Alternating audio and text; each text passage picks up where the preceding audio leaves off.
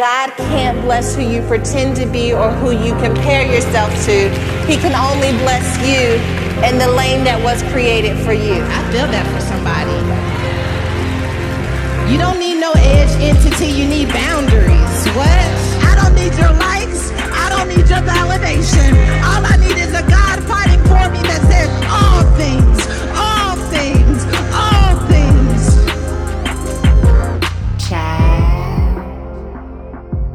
I'm excited to introduce my wife.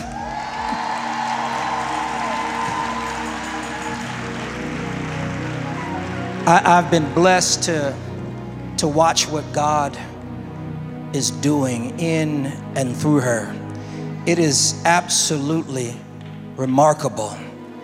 It's like God, as I look at Bishop Jakes and I look at Pastor Sarah, I marvel one day because Pastor Robinson and Bishop Jakes begin to hug each other and weep and cry. And as you know, they've walked together throughout this whole thing. And they begin to weep and cry and fall all over each other in joy because they said this: God is doing it again. Another wave of grace and glory and life-changing ministry, and I'm just glad to be a part of it. Do me a favor, if you're not already standing, stand to your feet and help me celebrate Jesus Christ for the gift of Pastor Sarah Jakes Roberts.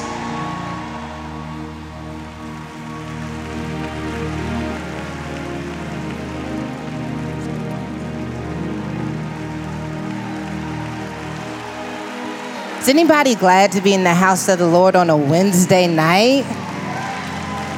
That sounded good, but I want to know, is anybody glad to be in the house of the Lord on a Wednesday night? You could be anywhere else in the world, but for some reason, God did something in your life that made you crazy enough to say, He's been too good.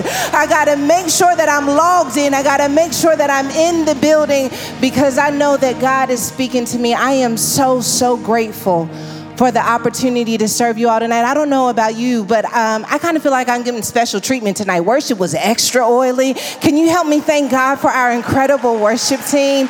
Thank you so much for not just singing the songs and knowing the words and playing the notes, but staying before God so that you usher us into the presence of the Lord. What an atmosphere you've created here. I honor you and thank you so much for the way that you serve. Come on, y'all, let's give it up.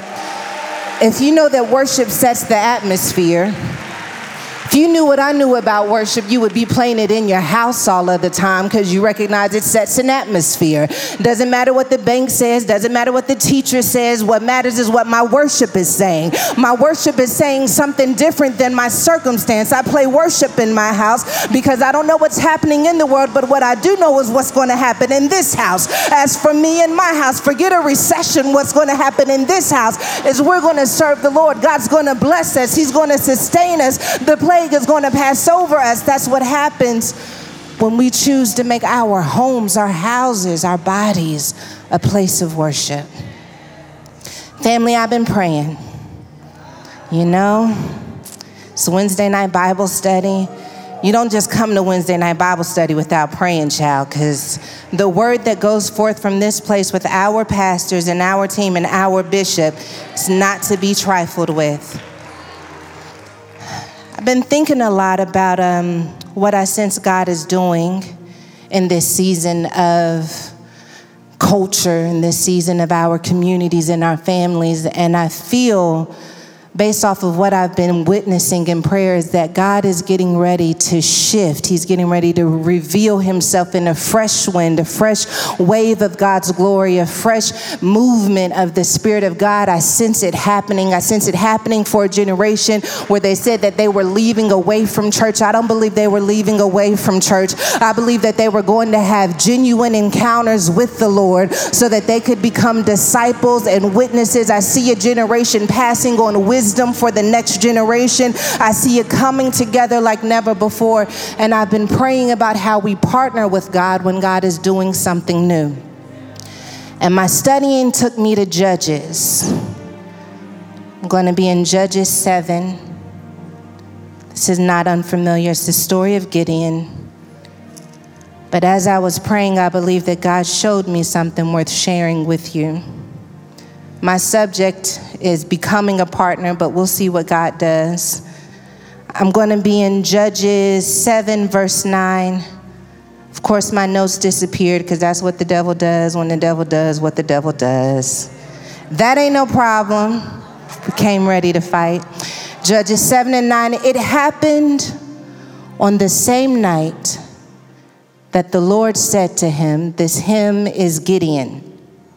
And Gideon's gone through a process in Judges 6, and now when we find him in the text in Judges 7 and 9. And as he's gone through this process, the moment we see him standing in is the moment when he is going to realize what God always knew about him from the very beginning. Gideon didn't know it about himself, but God knew it. And this is the moment where Gideon and God have finally gotten on the same page about who he is and what he's called to do in the earth. The partnership is realized, it's solidified. And it says, and it happened on the same night that the Lord said to him, that him is Gideon, arise, go down against the camp, for I have delivered it into your hand. But if you are afraid to go down to the camp with Purah, your servant, and you shall hear what they say, and afterward your hand shall be strengthened to go down against the camp. Then he went down with Purah, his servant, to the outpost of the armed men who were in the camp. Now the Midianites and the Amalekites, all the people of the east, were lying in the valley as numerous as locusts, and their camels were without number as the sand by the seashore in multitude. And when Gideon had come, there was a man telling a dream to his companion. He said, I have had a dream. To my surprise, a loaf of barley bread tumbled into the camp of Midian. It came to a tent and struck it so that it fell and overturned, and the tent collapsed. Then his companion answered and said, this is nothing else but the sword of Gideon, the son of Joash, a man of Israel. Into his hand God has delivered Midian and the whole camp. And so it was when Gideon heard the telling of the dream and its interpretation that he worshiped. No victory dance. No, I told you so. He worshiped. And when he gets finished worshiping, he moves down back into the camp. He worshiped. He returned to the camp of Israel, and he said, arise, for the Lord has delivered the camp of Midian into your hand. Then he divided the 300 men into 3 companies, and he put a trumpet in every man's hand with empty pitchers and torches inside the pitchers. And he said to them, look at me and do likewise, watch. And when I come to the edge of the camp, you shall do as I do. When I blow the trumpet, I and all who are with me, then you also blow the trumpets on every side of the whole camp, and say, the sword of the Lord and of Gideon. The sword of the Lord and of Gideon. Oh, God, help me. Spirit of the living God, fall in this place as only you can do. Lord, you know exactly who is in this room. Small and insignificant as they sometimes feel, God, you call them holy. You call them worthy of partnership. God, you have a vision for their lives that only you know and only we are trying to seek out. So God, I pray that this would be a moment of intimate encounter. First, God, let us see you. Let us behold your presence. And as we behold you, God, help us to understand why you preserved us, why you kept us, why you protected us. And help us, God, to show up in this season of our lives, of our generation, of our ministry, of in our family and our marriage, not as one who knows it all, not as one who has seen it all, but as one who partners with you. I thank you, God, that it's already done. May this be a partnership on display. In Jesus' name, amen. Amen. Y'all turn to your neighbor and say something real churchy while I try and find my notes. Real churchy. Just, God is good all the time. Just say something real. If you want to catch the Holy Ghost, now would be the time to go on and grab that Holy Ghost for me. If you want to tarry. What happened to testimony service? We used to have, I found my notes. Testimony over. We hear about it on Facebook. Look at your testimony. And gone down the road. We had this moment at Woman Thou Art Loose where my dad, unbeknownst to me, planned this passing of the baton. Thank you. I didn't really know what to do with that, to be honest. I felt dragged. I didn't know what to expect. It was a lot happening in that moment. I want to stay on subject, but I just want y'all to know there's a lot happening in that moment because first of all, and secondly, what? And I don't understand how we have a torch. The jacket is slung over my shoulders. He talking about when I go watch this video. It was a lot of emotion. Then he walked off the stage. I ain't been able to talk to y'all about this. Did y'all see Bishop Jakes walk off the stage of Woman Thou Art Loose? Like don't drop the mic and then walked off the stage. He grabbed my mother's hand and left me, abandoned me. Where is Dr. Natasha? I got abandoned at stage. I have abandonment issues right now because of what happened at Woman Thou Art Loose. Then after Woman Thou Art Loose, now y'all want to post y'all's story telling me how proud you are. That's too much. It's too, less of that, less of that. No, don't do that. Don't do that because I'm trying to, don't do that. Stop. Hey girl, stop. People kept asking me over and over again, what are you going to do now? What are you going to do? What are you going to do? And I was like, child, I don't know. You know, I'm going to not wash this wig. That's what I do know for sure because it's anointed. And I kept praying. You know, God, what am I supposed to do with this? What am I supposed to do with this exposure? What am I supposed to do with this influence? What am I supposed to do? And I heard God say, you're asking the wrong question. God said, what you need to be asking is, who do I need to become? We often experience change and transition in our lives. And if we're honest, our immediate response is, what am I supposed to do now? Not just the passing of the baton, I mean the passing of the job, you didn't get it. The passing of tragedy in our marriages and relationships. We move to a new city. We change our friendship circle. The ministry isn't doing what we thought the ministry is supposed to do. And we begin to ask ourselves, what am I supposed to do? What am I supposed to do? And I heard God say, if you're only focused on doing, you will not recognize what it means to be in relationship with me.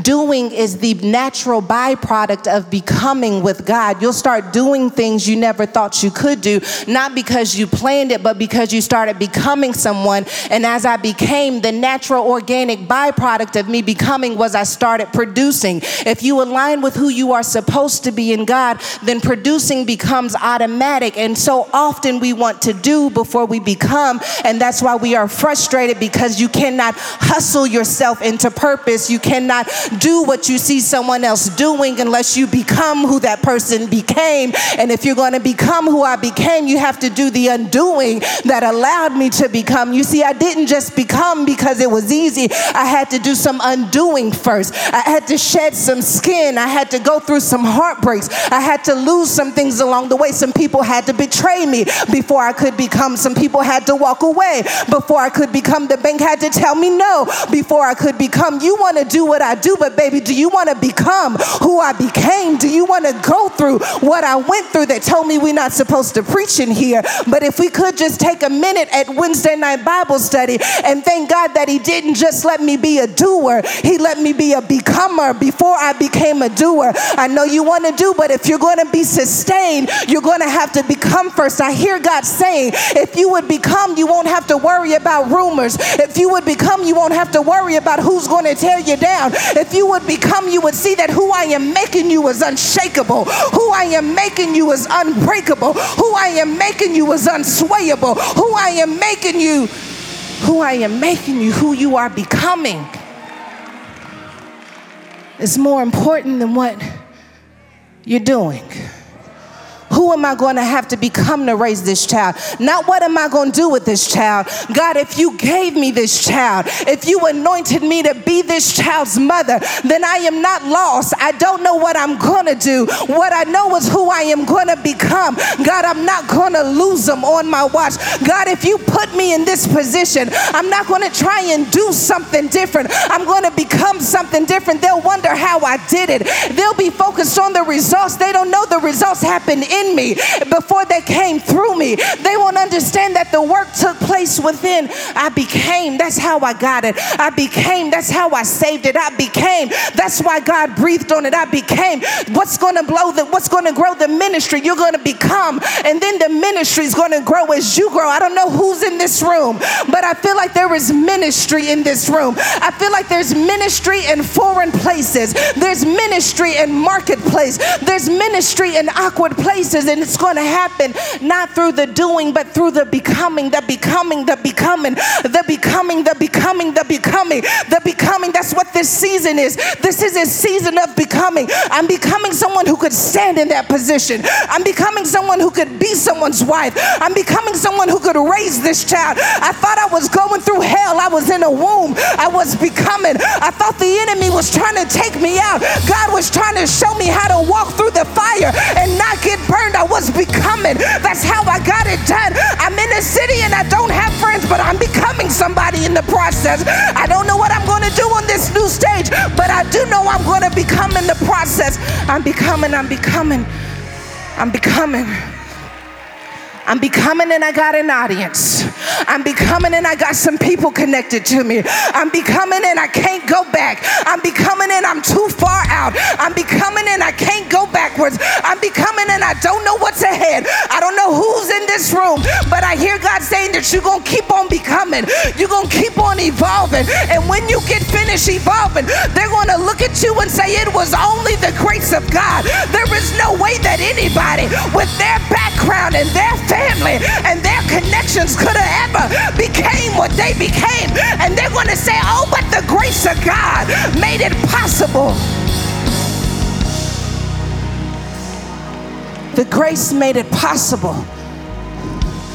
Oh, but for the grace of God, there shall I go too. But the grace made me become something different. It's not that I did everything the right way, but for some reason the gate said, no, you're going to become something different. I know you didn't see it in your family, but you're going to become something different. I gave you vision so you could become. I gave you prophecy so you could become. I gave you that friend so you could become. I gave you that aunt so you could become. You're in that church to become. You're not here to be a spectator. You're not here to see what they got on. You're here to become.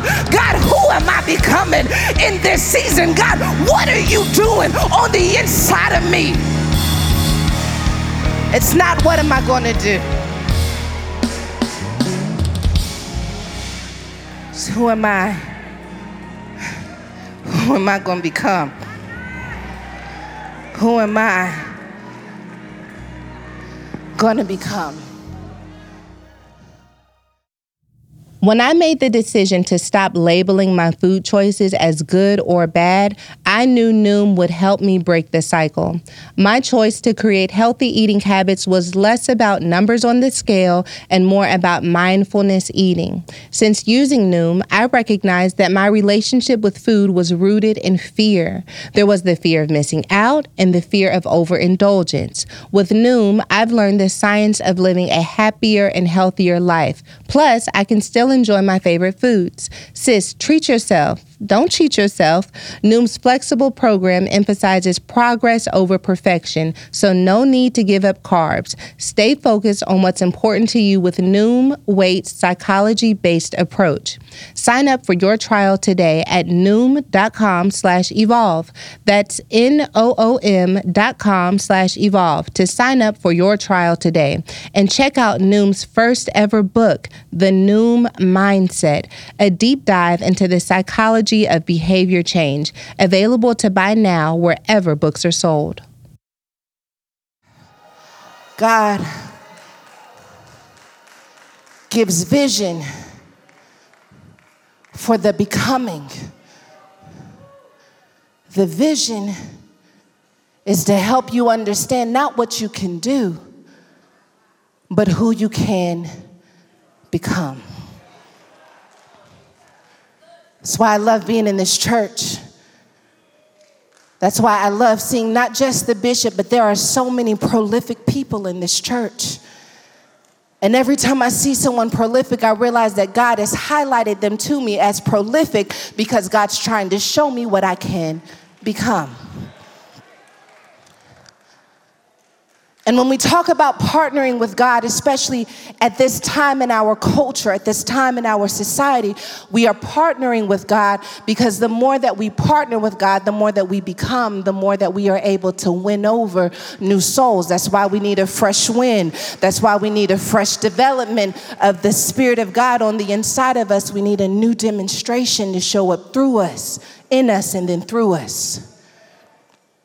And I was studying what happens in Judges with Israel. In chapter after chapter after chapter, we see just how, y'all know I only know how to be me, and as one's in that Bible study, and JDS is here, and I want to know big words, but I got what I got. Israel is just raggedy. Chapter after chapter after chapter. He done parted the Red Sea. They done gone back to doing what they was doing before. Chapter after chapter, we see Israel raising up a judge, coming back to God, then falling away from God. Chapter after chapter, we see them with a fresh revelation of who God is, a fresh dedication to being set apart. And then later on in the chapter, we see that after that judge dies, they eventually go back to the way they used to be.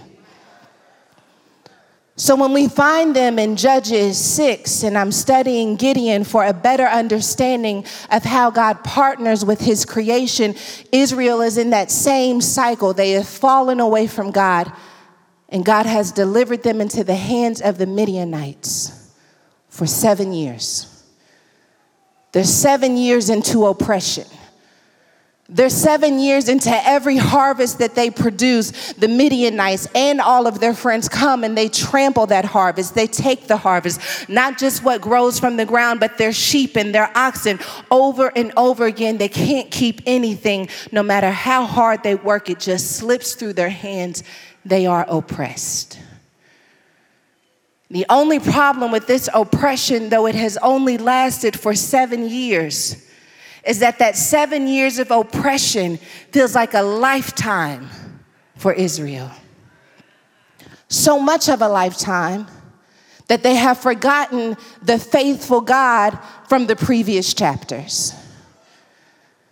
I studied over and over again because I wanted to understand, unless Gideon was 7 years old, he was alive at some point when the faithfulness of God was close to the people of Israel. But when he first has an encounter with the angel of the Lord in Judges 6, and the angel of the Lord comes to him, it's Bible study, so let's go to it, right? In Judges 6, the angel of the Lord comes to him, and the angel of the Lord says to him in Judges 6, he says, "The Lord is with you, you mighty man of valor." And Gideon's like, how is the Lord with me and I am oppressed? How is the Lord with me and my people are suffering? How is the Lord with me and I cannot keep my own harvest? He doesn't understand how God can be with him and he be losing at the same time. Gideon doesn't realize that the fact that he has this appearance from God, this theophany, this moment in which God makes himself present and available to him is an indication that God is going to take those 7 years of oppression and he's about to flip it. When God begins to call him a mighty man of valor, he's giving him a new vision. I know you once saw yourself as oppressed, but now I want to give you a new vision of who you are. I call you a mighty man of valor. How can I be a mighty man of valor when I'm hiding from the enemy, when I'm hiding from my oppressor? But God says, you're still a mighty man of valor no matter who you are hiding from. Oh God, I got to get this right, because if I get this right, we're going to set it off in here. When the angel of the Lord comes to Gideon, he's threshing wheat and a wine press. A wine press looks like, the only way I can explain is it looks like a giant well that a person can fit inside of. And the well is so large and so deep that Gideon could get in there with the wheat and he can begin to thresh the wheat without anyone seeing it. So when God calls him a mighty man of valor, even though he is going through an oppression, the reason he calls him a mighty man of valor is because he has not allowed the oppression to steal his harvest. Oh, gosh. When God finds this mighty man of valor, Gideon, he is engaged in an act of resistance against his oppression. If his oppressor says, whatever you grow, we're going to take, he says, you cannot have my harvest, so I'm going to find a way to make sure my harvest is protected. I'm still oppressed. Nothing has changed, but I still have faith that there is something about what God is producing through me that is worth protecting regardless of what's happening around me. I want to talk to some people in this room who have been engaged in an act of resistance. You have not gotten the breakthrough that you think you need to have yet. You don't have the freedom that you want to walk in yet, but the very fact that you are in this room on a Wednesday night is an act of resistance against your oppression. The reason why God chooses Gideon is because Gideon engages in an act of resistance against his oppression. I may not know God where God is in the midst of it all, but I feel like I got just a little bit of something worth protecting. I know they may have taken almost everything from me, but I still feel like I got a little something worth protecting. I know they walked away from me and I don't have the resources, but I feel like I got a little something worth protecting. And because you are engaged in an act of resistance against your opposition, I hear God saying that we can partner together because we have the same enemy. We've got to see there's nothing like having the same enemy that God has. When you and God have the same enemy, I can take your resistance and we can work out the faith on the background, but we got the same target. We've got the same opponent. We've got the same devil we want to slay. You want to break that generational curse. Guess what?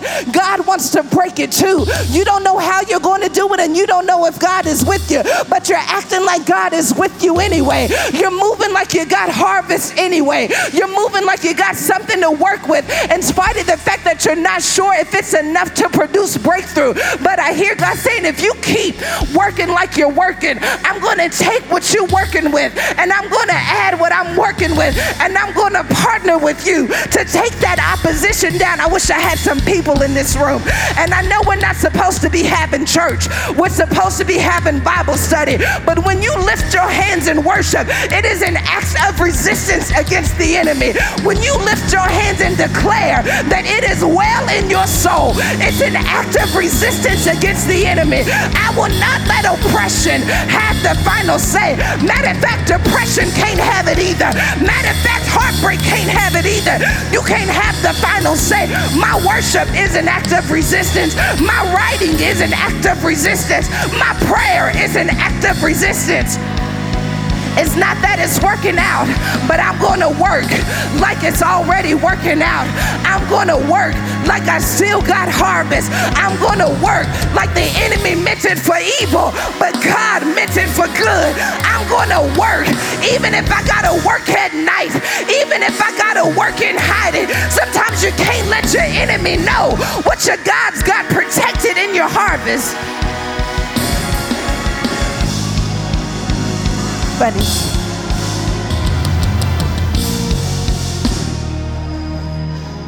God says to Gideon, you want to protect your harvest? I want to protect my harvest too. You are the harvest of God. You're trying to protect your gift and your talent. You're trying to protect your future. God says, you are my harvest. You are the thing that I put in the earth to sustain what I want to do through the kingdom of heaven. And while you're trying to protect it, God's trying to protect you. Gideon and God can get on the same page because they both got harvest to protect. I wish I would have known that I still had harvest, but maybe my life could be a reminder to somebody that you still got harvest. I know you've been through hell. I know they tried to take it from you, but baby, your faith is harvest. Baby, your worship is still harvest. not. Still got it. I still got it. I dare you to nudge somebody and say, you still got it. I dare you to push somebody and let them know you still got it. You still got it. You still got it. You still got it. You still got it. You still got it. You still anointed. You're still talented. You still gifted. You still got power. You still got anointing. You still got strategy. You still got creativity. You still got innovation. I don't know where you are, Fiber, but your ministry has not seen its best days yet. I hear God saying there's going to be a fresh wind that blows in your city, a fresh wind that blows in your house. You still got it. You still got it. You still got it. You still got it. You still got it. You still got it for this marriage. You still got it for this child. You still got it. Don't get tired. Don't quit. Don't give up. You may have to change the way you move, but don't stop moving. You may have to change the way you function, but don't stop functioning. You still got it. Still got it. Still got it. Still got it. Never left you. Still got it. Still got harvest. Still carry breakthrough. Still carry creativity. Still carry innovation. Still got wonder working power available to you. Still one touch away. You still one song away. You still one prayer away. You still got it. You still got it. You still got it. And you're gonna partner with God. You and God have to have the same enemy. We got the same enemy.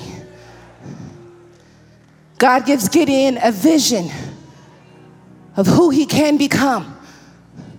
But they got to work out the fact that we got to get on the same page about who the enemy is. Gideon is upset that God wasn't there for him. God says, I'm not your enemy. I'm not your enemy. I'm not your enemy. Oh, that's breakthrough for somebody. I don't know who you had to bury. I don't know what you needed God to do that you felt like he didn't do. But I hear God saying we still on the same team.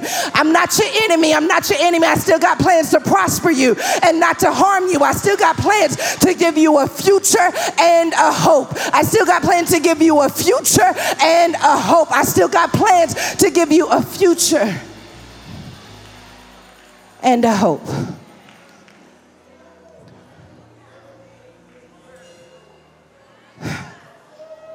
Hallelujah.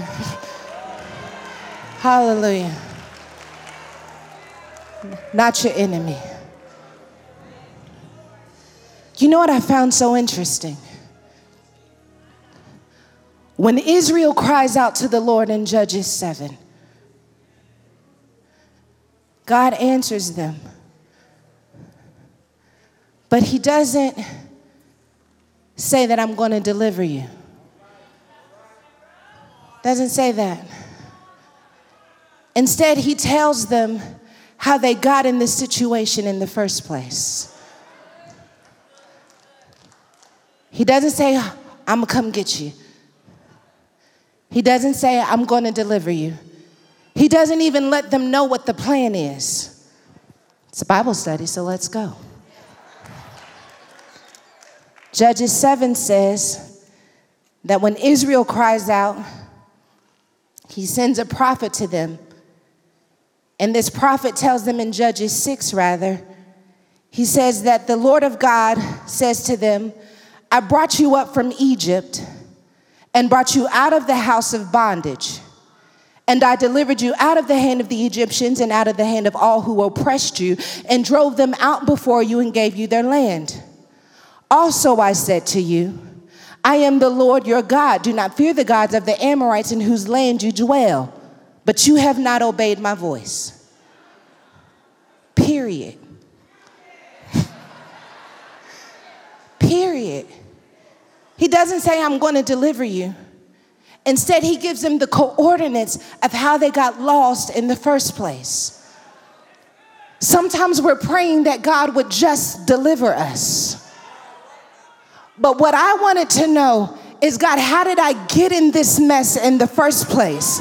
Because there are some moments where you can get so far off course that you need a prophet to tell you how you got off track in the first place.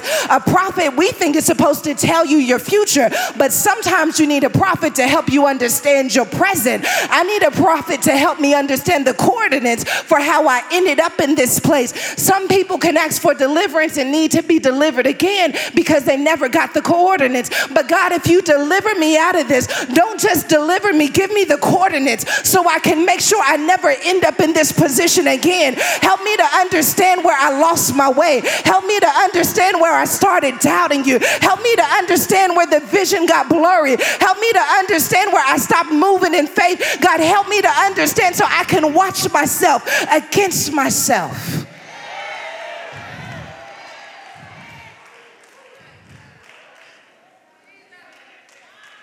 So God gives Israel the coordinates while he also works on the deliverance.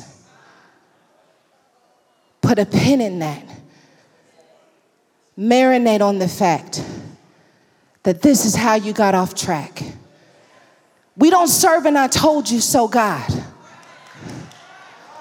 We serve a God who wants you to understand fully what's in you, so that when I bring you out of it, you have no doubt that it was me and me alone. We serve a God who wants you to understand what your triggers are, what your weaknesses are, how when you get into certain communities, you lose the vision. The vision didn't lose you. The vision got diluted because of the community you were in. And it's important for you to understand it because God's going to send you back into that community. He's going to send you back into that environment. And because God's going to send you back into the environment, God wants you equipped with the knowledge of how you got off track in the first place. So when you go into it, as my husband said on Sunday, you move differently. I move differently now because I understand what happens. Last time I was here, I lost my faith. Last time I was here, I lost my power. Last time I was here, I lost my vision. You know a woman who moves differently because when she gets in a relationship, she ain't got time. She ain't got time. She ain't got time.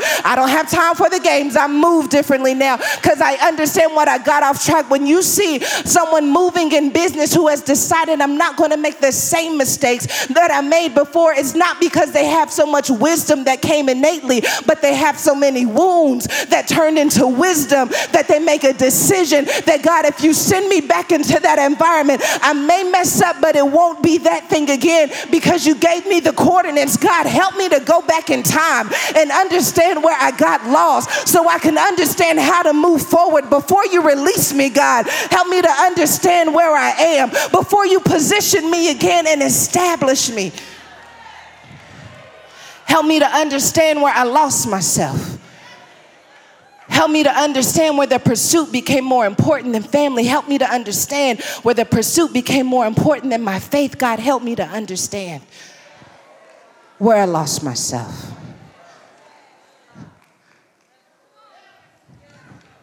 God is going to use Gideon to help raise up a nation. I'm going to say this. 3 points, we out of here. I promise you. When we find Gideon, he's threshing wheat. And between Judges 6 and Judges 7, I was praying and I was asking God, why was it that you were willing to engage with Gideon's doubt? I'm of the philosophy, I don't know if it's just because I've been raised in church, I've heard so many things that like God can use anybody. And I think that that is true, but it also makes me feel like if I don't get on board immediately, I may miss God. 'Cause sometimes I have questions. It's not that I'm not going, but what time you think we gonna be home? What do you think I should wear? You know what I mean? Like, should I have on boots or should I, is this gonna be a long journey or can I wear my sandals? Like, I have questions about the journey. We're going after this building and I'm gonna tell you, Woman Evolve is happening. And I was fine to keep it at the Potter's house because, baby, listen, if it's still here a year in advance, that's fine. And my husband, he cold-blooded. He asked me, he said, if Jesus comes back the day after conference, would you have wanted to play it safe or make enough room for as many people as possible? Yeah. And I said, well, maybe we could have it at American Airlines then. American Airlines holds 18,000. We was like at 12,000 7 days in. And he was like, I think that's too small. And I was like, well, look, now, I done moved it. I done done what you told me to do, you know what I mean? Because everything from American Airlines is up is like, I had 3,000 people at this conference last year, which was huge for me. But God will accelerate the vision in 1 year's time. And what you thought was big will actually be a seed when God gets finished with it. And then you have to be willing to allow yourself to be stretched and allow yourself to be threshed until you can become the person who can say, well, I think we'll go after a stadium. I didn't know what God was doing with me this year, y'all, but I almost lost it. I had a season from about February to June where I started thinking to myself, I could never preach again and I would be just fine. I didn't realize that I wasn't being held back by the enemy, but that God was taking me through a threshing season. See, it's one thing to have harvest, but everything you gather in harvest isn't what's going to sustain you. I'm going to preach this point and then we going home. Sometimes we're praying that God would give us harvest, but we don't realize that gathering harvest is just half of the battle. Once you have the harvest, you got to separate the hull from the grain. You got to separate the covering from the grain. Somebody's been gathering thing after thing, memory after memory, idea after idea. And I hear God saying that you want to implement,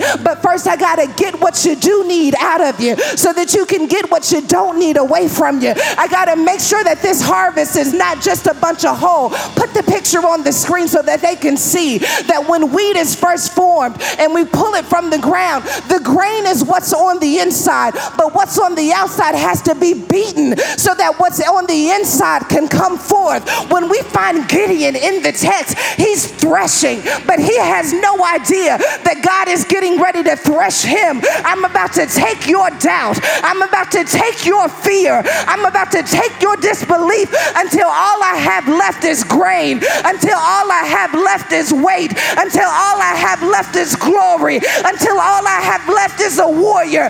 This season of your life is the threshing season. You think you're being beat. God says, no, this is what it means to be harvest. This is what it means to be fruitful. This is what it means to be productive. It feels like you're getting beat up. It feels like some things are coming at you from every angle. But baby, when I get finished threshing you out, you're going to be a warrior. You won't need 20,000. You won't need 10,000. All you need is a few good men who don't mind riding dirty with you. All you need is a few good men who don't mind taking territory.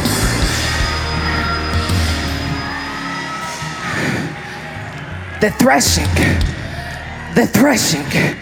threshing is when your doubt is separated so that your faith can come up. The threshing is when you become somebody who God can put weight on.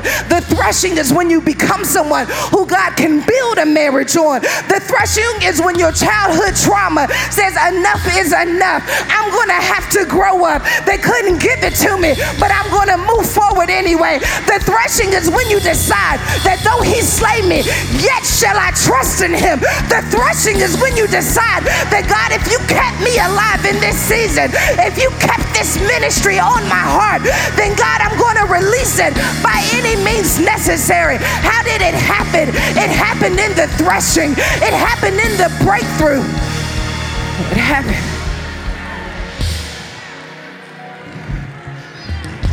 The threshing made the difference. Just because you gathered it doesn't mean you're supposed to keep it. Just because you collected it along the way. Oh, there's going to be breakthrough in this room. I hear God saying it could be the potter's house or it could be the threshing floor. I hear God saying that if you start worshiping right now, that we could begin breaking some of that hole off of you. We could begin breaking some of that seed out of you. We could begin breaking that shell. I hear God saying somebody needs to come out of their shell. I hear God saying we got the same enemy. We got the same victory, but we don't have the same same energy. But if we ever got the same energy, that hell would be put on nervous. You gotta be careful when we get together in a room like this, because the Holy Spirit is contagious. You'll walk out of this place and suicidal thoughts can't find you. You'll be watching this video and depression will have to let you go because you messed around and hit the threshing floor. The threshing floor. The threshing floor. God, get it out of me. God, break it off of me. God, I'm tired of being afraid. I'm tired of being ashamed. I'm tired of wondering who you are and where you are and if it could ever be me. I'm tired of feeling like I'm down to my last. I'm tired of feeling like I lost it all. Take me to the threshing floor. Take me to the place where your glory is evident. Take me to the place where breakthrough is the only option. Beat it out of me, God. Get the pain off of me. Get the trauma.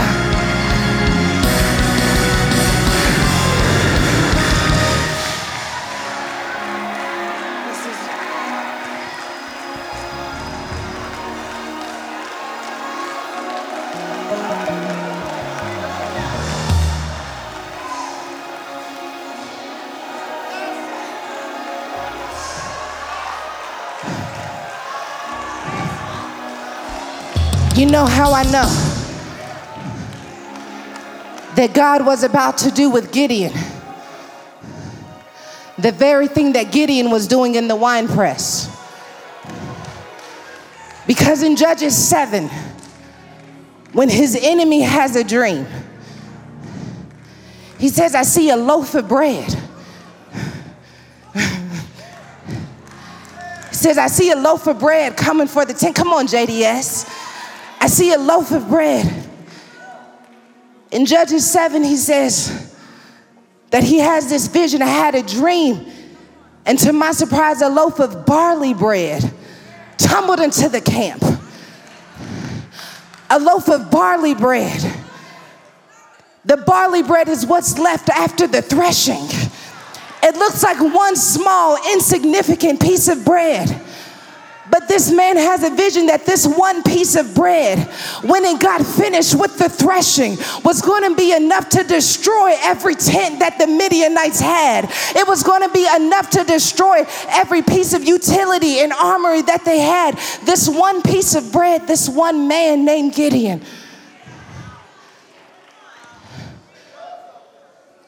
God gets finished with this process we see in Judges 6. Where he says, if you're really God, then set this altar on fire. If you're really God, then dry this out. He wasn't questioning God. He was going through the threshing process so that God could show him who he really is. So that when he hears that this man sees a piece of bread, he recognized the power of being a piece of bread and God's strategic plan. If we had time, we could go on over into the New Testament and we could talk about being the bread of life and how the bread of life would ultimately be what redeems us all. But we don't have time to talk about it. So what I will say instead is that yes, Gideon and God have the same enemy. And yes, they have the same victory in mind, but their weapons were not able to be fully manifested until Gideon and God had the same sword. And I want somebody in this room to understand that the last piece that you have been waiting for is the sword of the Spirit to go up against your enemy. I love this text so much because when we start with Gideon, he doesn't even believe that God could really be talking to him. But when it's time for him to overtake the camp, he says to tell your enemies that the sword of the Lord and of Gideon, the sword of the Lord, that means I have become a full partner with God. That means that I have come into alignment with what God wants to do in my life. And now I'm ready to use the sword that God gave me. You think your sword is a metal piece. No, no, no. The sword that God gave Gideon was not the kind of sword that we have in mind.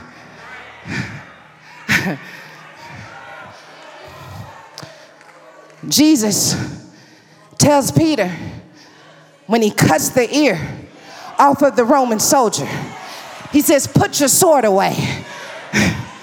Because if you use your sword, then I won't be able to get my sword into the picture. Until you and God have the same sword, you may mess up the very strategy that God has in mind for your life. You have the same enemy. You want the same victory, but have you been using the same sword? I hear God saying that it's not going to be by might and it's not going to be by power, but by my spirit, says the Lord. My spirit is going to get it done. The sword of the spirit is going to make the difference. God, how are we going to take a conference from 3,000 women to 50,000 women? God says you're worried about the wrong things. Just worry about becoming and let your sword do the rest. The sword of the spirit says there's a generation of women who are going to fill up that stadium and they will wonder, is it Beyonce? And they will wonder, is it the Super Bowl? And they will wonder, is it the World Series? No, baby, it is the Glory Series. It is women coming together to declare war on hell. They will wonder, how did it happen in your business? How did it happen in your family? And it will be the sword of the Spirit.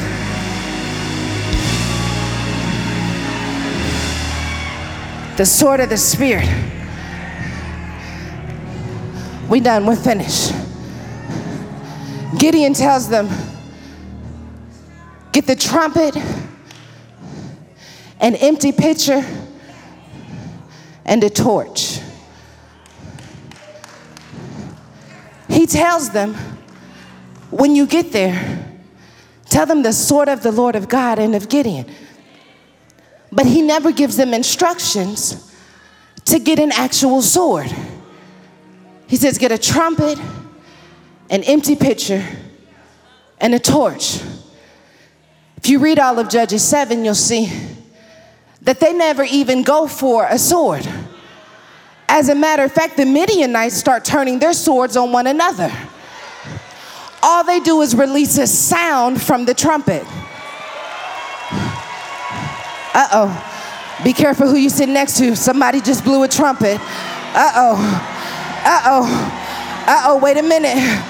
Wait a minute, somebody just released a sound over their enemy. Somebody just released a sound over their oppressor. Somebody just released a sound over their oppression. The sword of the Lord and of Sarah Jakes Roberts. The sword of the Lord and of David. The sword of the Lord and of Marcus. The sword of the Lord and of Tanya. The sword of the Lord and of Jessica has come about your camp. The enemy tried to take everything I ever had, but the sword of the Lord is upon me, and it has declared victory over everything the enemy tried to take from my camp. Not another harvest, not another season of loss, not another season of grief. I wage war on every spirit of depression in this room. I wage war on every spirit of inadequacy in this room. Is this Bible study or is it wartime? Is it Bible study or is it time for us to raise up a sword and say, I come into agreement with God. I've come into partnership with God. I've got the same enemy. I've got the same vision. I got the same victory. And I messed around and got the same spirit. The spirit that says, my God shall supply all of my needs.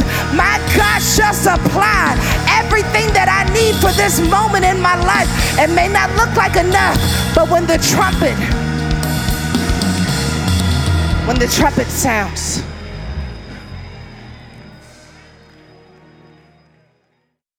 I don't know who this is for, but stay off Beyonce's internet self-diagnosing your symptoms. And sis, stop hitting up your friends for medical opinions. They don't know. You won't find quality medical advice in your group chat, but you can on ZocDoc. With thousands of medical professionals to choose from, I bet you receive the expert care you need. ZocDoc is the only free app that lets you find and book doctors who are patient-reviewed, take your insurance, and are available when you need them and treat almost every condition under the sun. When I'm on the road and in need of a healthcare provider, I rely on ZocDoc as a trusted guide to connect me to the highest quality of care. And sis, they get me right every time. Millions of people use the ZocDoc app as a quick and easy way to book and keep track of their appointments. So go and check them out. Go to ZocDoc.com/WomanEvolve and download the ZocDoc app for free. Then find and book a top-rated doctor today. Many are available within 24 hours. That's ZocDoc.com/WomanEvolve. ZocDoc.com/WomanEvolve. Hallelujah. Hallelujah. Thank you, Jesus. Thank you, Jesus, for the threshing floor. Thank you, Jesus, for the breaking apart. Thank you, Jesus, that you're getting me down to grain. I got so many thoughts, so many revelations about this text. We know. You can stand, I'm finished. We know, I'm sure, we know that Gideon has come to a stage where the threshing is over because God is ready to present him to his enemies. There's this process in getting to the grain, in which it goes through a threshing process. That's when you beat it with a stick. That's what they did then. You'd beat it with a stick until the hull separated from the grain. And then they would pick up the hull and the grain and put it in front of the fan. They put it in front of the fan because the hull doesn't have any weight. That's why it's got to go. But if I put it into a fan, the hull will blow away. And the grain will hit the ground. It's the winnowing fan. It's the space where you throw it into the air. And only what has weight can hit the ground. This moment in the text is when God has threshed Gideon to such a point that now he can throw him at something. Because only his weight will shake up the camp. Family, I got one thing to say to you. The whole point of this message is that God wants to throw you at something. Your life is not random. I don't know who needs to hear this, but you are not crazy. That vision that God gave you, it's real. That vision that God gave you, it is anointed to shake the earth. That vision that God gave you, maybe you're over here, that vision that God gave you, it's got weight on it. That vision that God gave you, God wants to throw it at something. Because when God throws it at something, the weight of what it is will hit the ground and shake the earth. And I hear God saying that the earth is in need of a shaking. And God just needs a few partners who are willing to say, God, I'll get in the threshing floor if I have to. You can break that mentality off of me. You can change my old way of being and my old way of thinking until I've got nothing but grain left. So I have the weight necessary for the journey. Viper, JDS, online, Wednesday night Bible study, delegation. We need you. We don't need you to just play church. We don't need you to just quote the scriptures. We need you to throw yourself at something that will reclaim territory for the kingdom of heaven.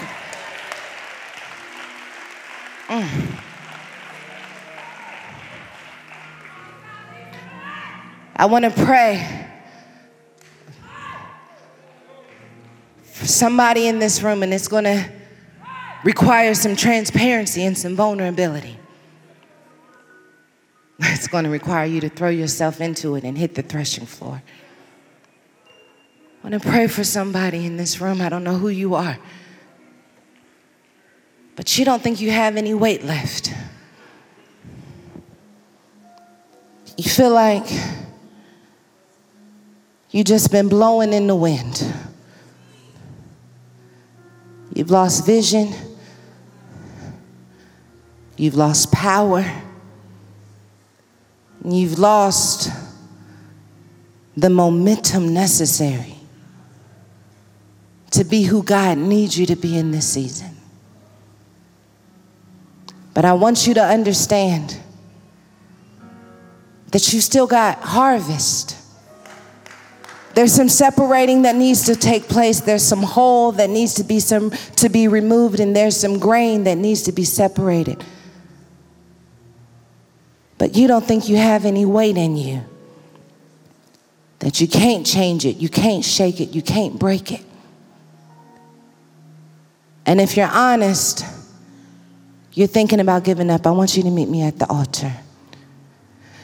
And giving up doesn't necessarily mean that you quit doing what you're doing. Giving up can simply mean I just don't do it with passion. I just don't do it and believe that can be effective. You lost the ability to think that you can be effective. You're still doing it, but you're not doing it with faith. You're still showing up, but you're not doing it with hunger. You're not doing it with creativity. You're not doing it with strategy. You're no longer partnering with God. You're just on autopilot. Let's be honest. Let's be honest. Israel doesn't just forget about God. Israel gets in community with other people, and when Israel's in community with other people, they just start dabbling with other people's gods and dabbling with other people's religions and dabbling in other people's faith. The only problem with dabbling is that you dabble and look up one day and you're drowning and you don't know who you are and you don't know what the vision is and you don't know what's going to make you effective anymore. And so God has to show them this is where things shifted. This is where things changed. This is where the vision began to lose its strength and its potency. You're in this room. And maybe you weren't dabbling with other gods. Maybe you were. But you dabbled with doubt. Somebody dabbled with an affair. Dabbled with unbelief, lust, alcohol. Now I got a problem. That dabbling turned into drowning, and now I don't even know. I can't even see anymore. That's okay. 'Cause time after time after time in Judges, we see God still responding when his people cry out. We see God still responding when they cry out for him. God, I was just crying out because I wanted to be delivered. I was just crying out because I wanted the bill paid. I was just crying out because I wanted this thing to go away. But there comes a point where you just cry out for the presence of the Lord, where you're like, God, if you would just get in it with me, God, if you would just allow your presence to permeate this atmosphere. God, I need your presence more than I need your presence. God, I need your presence more than I need another thing. God, I need your presence because I'm drowning. And if I have your presence, maybe I'll have light again. If I have your presence, maybe I'll have power again. If I have your presence, maybe I'll feel loved again. If I have your presence, maybe I won't feel so broken. If I have your presence, maybe I'll feel that innovation. If I have your presence, maybe I'll be on fire again. We didn't know it, but what Israel needed was to be on fire again. And I am telling you, if we're going to shake up anything in this earth, if we're going to shake up anything in this culture, we are going to need the fire of the Holy Ghost. We're going to need it to be shut up in our bones like Jeremiah. They say they're giving up on God. They say they're turning their back on our miracle working, our way making God. But we serve as evidence that God is still working miracles. We serve as evidence that God is still using broken people. We serve as evidence that families are still coming together. We serve as evidence that you can still have worth and you can still have value. You You are the evidence of God. You are the evidence that God can use anybody. I don't know who you are, but I hear God saying, if I could just take you back to the time when you had fire, that it might just spark something in you that would make you explode again. It might just spark something in you that would make you dynamite again. You're afraid of hell, but baby, hell is afraid of you catching on fire. Because if you catch on fire, you might just bring a nation out of oppression. If you catch on fire, you may just bring a nation into a new way of thinking, a nation into a new way of being, a ministry into a fresh outpour, a marriage into a space it's never been in before, a child into a place of glory they never thought they could experience. You better watch out when you catch on fire, because when you catch on fire, everything connected to you will catch on fire too. So I prophesy fire at this altar. I prophesy wind at this fire. When fire and wind come together, there is an explosion like never before. And I hear God saying, before the year is up, I'm going to explode on the inside of somebody. Before the year is up, there's going to be smoke out of your house. There's going to be smoke coming from your business. Where there's smoke, there's fire. Where there's smoke, there's fire. You at the altar, baby. I hope you have a sacrifice, because if you lay a sacrifice at the altar, there will be smoke. And where there is smoke, there will be breakthrough. And when there is breakthrough, there will be deliverance. And when there is deliverance, generational freedom will be connected to everything connected to you.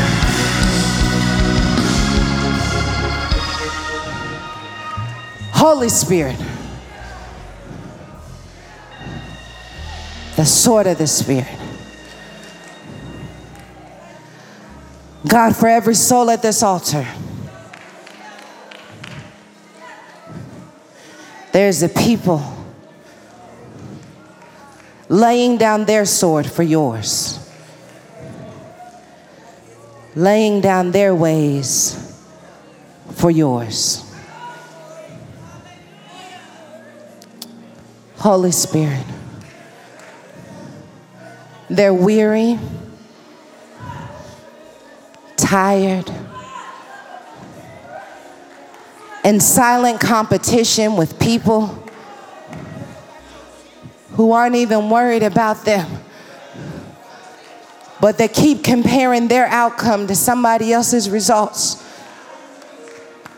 Constantly comparing what you did in somebody else's life with what you haven't done in theirs yet, God, and it's wearing them down. It's making them weary, God.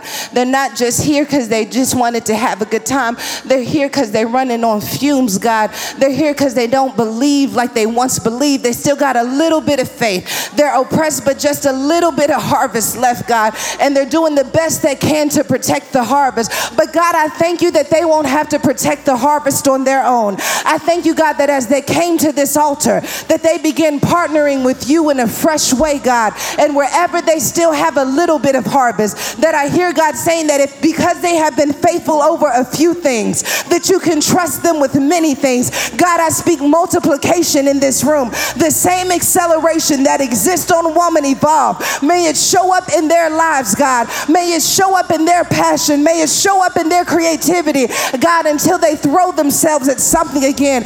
God, I speak to their legs that they would stand again. I speak to their mind that it would open up again. I speak to their heart that it would come back together. And when it's all said and done, God, I pray that they would release a sound. God, if the sound comes out as a whisper, it'll still be a yell in your ear. God, if the sound comes out as a voice of thunder, God, we recognize that it will put hell on nervous. God, somebody's whispering right now, and it's serving notice on the enemy that they got their sound back, that they got their voice back, that they're ready to go into battle again. So God, I thank you that just as you met Gideon, that you will meet with them.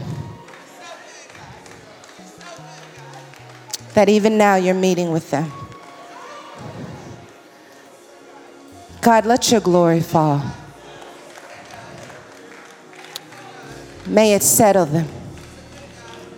When doubt arises, may they label it and then toss it, because they recognize that their doubt is in contradiction with their grain.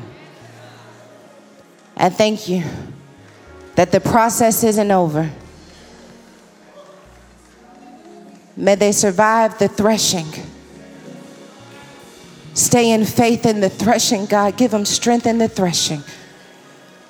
And then, God, when it's time for them to be thrown in the direction and purpose, may they never doubt that they will not be on their own. Not only will you be with them, but that you have people assigned to go on this journey with them. But first, they got to survive this season and be by themselves before they can see the army that you assigned to their names. God, seal this word as only you can do.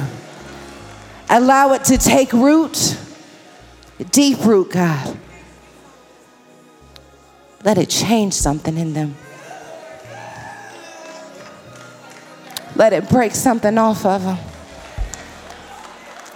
Let it break something off of them. Spirit of the living God, may this word become a sword. May this word become a sword until they become the word made flesh, and then they will be a sword. I prophesy that this is not an altar full of people, but this is an altar full of swords, God. And I thank you as your word becomes manifested in their mouth, as your word begins to pour out of their mouth, that it will be a sword, and they will prophesy to every demon, and they will prophesy to every threat. And when they open their mouth and decree a thing, it will be established in the earth, because it was not just a word, it was a sword, God. And I thank you that they're going to begin prophesying over their ministry. They're going to prophesy over their degree. They're going to prophesy over their business. I am blessed everywhere I go. I am anointed no matter who comes or who doesn't come. I am appointed for this season of my life. There is no one else who can do it but me. And I hear God saying it had to be Gideon, because Gideon was willing to do the work. And maybe, just maybe, for this generation, it had to be you who went through everything you went through. It had to be you who didn't mind rolling up your sleeves and going to work. It had to be you who survived the oppression. It had to be you who survived the restrictions. And because it had to be you, God's going to release you. So God, I thank you that they stand under an open heaven. They will never lose connection with you. What a privilege it is to partner with you in the earth. May all that we do be a reflection of who you are, until it is undeniable that being in partnership with you is the only way to do life. In Jesus' name I pray. Amen. Can you help me celebrate in this place? Not just for the harvest, but for the winnowing and the grain hitting the fan. Can you help me celebrate the weight in this room? Can you help me thank God that the earth is going to shake as a result of who's in this room? Wait a minute, before you go, give me 5 seconds, please. I promise you, just 5 seconds. I know you want to go. I know you want to beat the crowd. If you can, give me 5 seconds. I have to give you an opportunity to sow into this word. Hear me very clearly. That when I talked about the winnowing fan and having harvest, and when you throw the harvest in the air, only the grain hits the ground, only what has weight hits the ground. That was an important word, and I want you to understand that it was 7 years that Israel was oppressed. In 7 years, God raised up Gideon and put Gideon in a position where he could be thrown in the direction of what God wanted to do in the earth.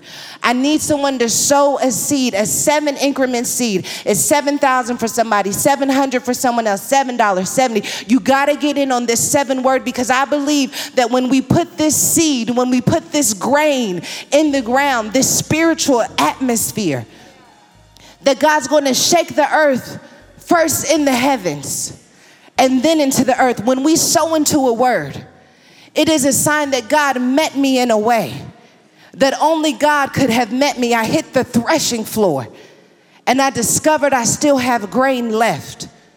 When we sow into a word, it is our opportunity to say, God, this is the threshing floor where I discovered that I still have grain left, where I discovered I still have weight left. And if you want to continue to receive a harvest connected to this word, it's not just replaying it over and over again, though you should absolutely do that. But there is something powerful, family, I promise you, of saying this is the direction. This is the vision. This is where I'm headed. This is how I want to partner with God. And so there are instructions on the screen. I'm asking everyone in this room to give something that identifies $77, whatever that 7 is, as a sign that this oppressing season, this season of just a little bit of harvest but no breakthrough, that it's going to be over for you. If you're going to give, I want you to just lift your hand in the air because I want to pray over it. I'm not going to be here all night. We're not going to have an auction. We're not going to have a tearing service. Either the word was for you or it wasn't. But I want to let you know, from the point of me losing my nose to having a headache all day, thinking to myself, I'm not going to be able to deliver. I know that whoever this word was for, that there was war over it. And if you don't sow into this word, you're going to miss out. I did my job. I was obedient. You do your part. God, I thank you that you are the God of harvest. You are the God of harvest. God, you only speak in fruit and seed. That's what you do. And God, because you are the God of harvest, we are giving this seed as an acknowledgement that first we are your harvest. And you came after us. And you saw us. And you saw that we were down to nothing, and you sent a word in. God, we're sowing this seed because we come into agreement with who you are. If you're giving online, make sure you're in on this. We're coming into agreement with who you are. We're coming into agreement with who our enemy is. God, we're taking our sword. Oh man, this seed is your sword and my sword coming together. And we're taking this sword, God, as a sign that everywhere where we experienced oppression, everywhere where we experienced restriction, God, that we are sowing into breakthrough in that area. I hear God saying the ground is breaking even now. I hear God saying the ground is shaking even now. I hear God saying that the enemy knows you're on the way, that the enemy is afraid. I hear God saying you haven't stepped into the office yet, you haven't stepped into the room yet, but they're having meetings about you before you even get there. You haven't met them yet, but they know you're on the way. This seed is a sign that I acknowledge that my steps are ordered. This seed is a sign that I acknowledge that my best days are ahead of me. This seed is a sign that creativity and innovation is still assigned to my name.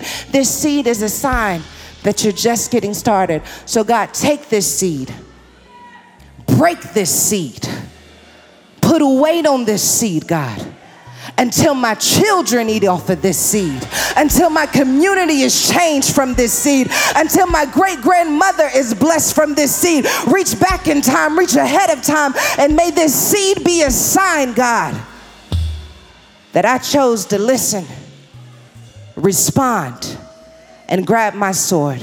In Jesus' name I pray. Amen. Family, we love you so much. Can you make sure that we have a moment and continue to thank God for what took place in this room? I want you to leave this place praising God. I want you to leave this place thanking God for what took place, and to make sure you have seed in the ground. We'll see you on Sunday, family. We love you.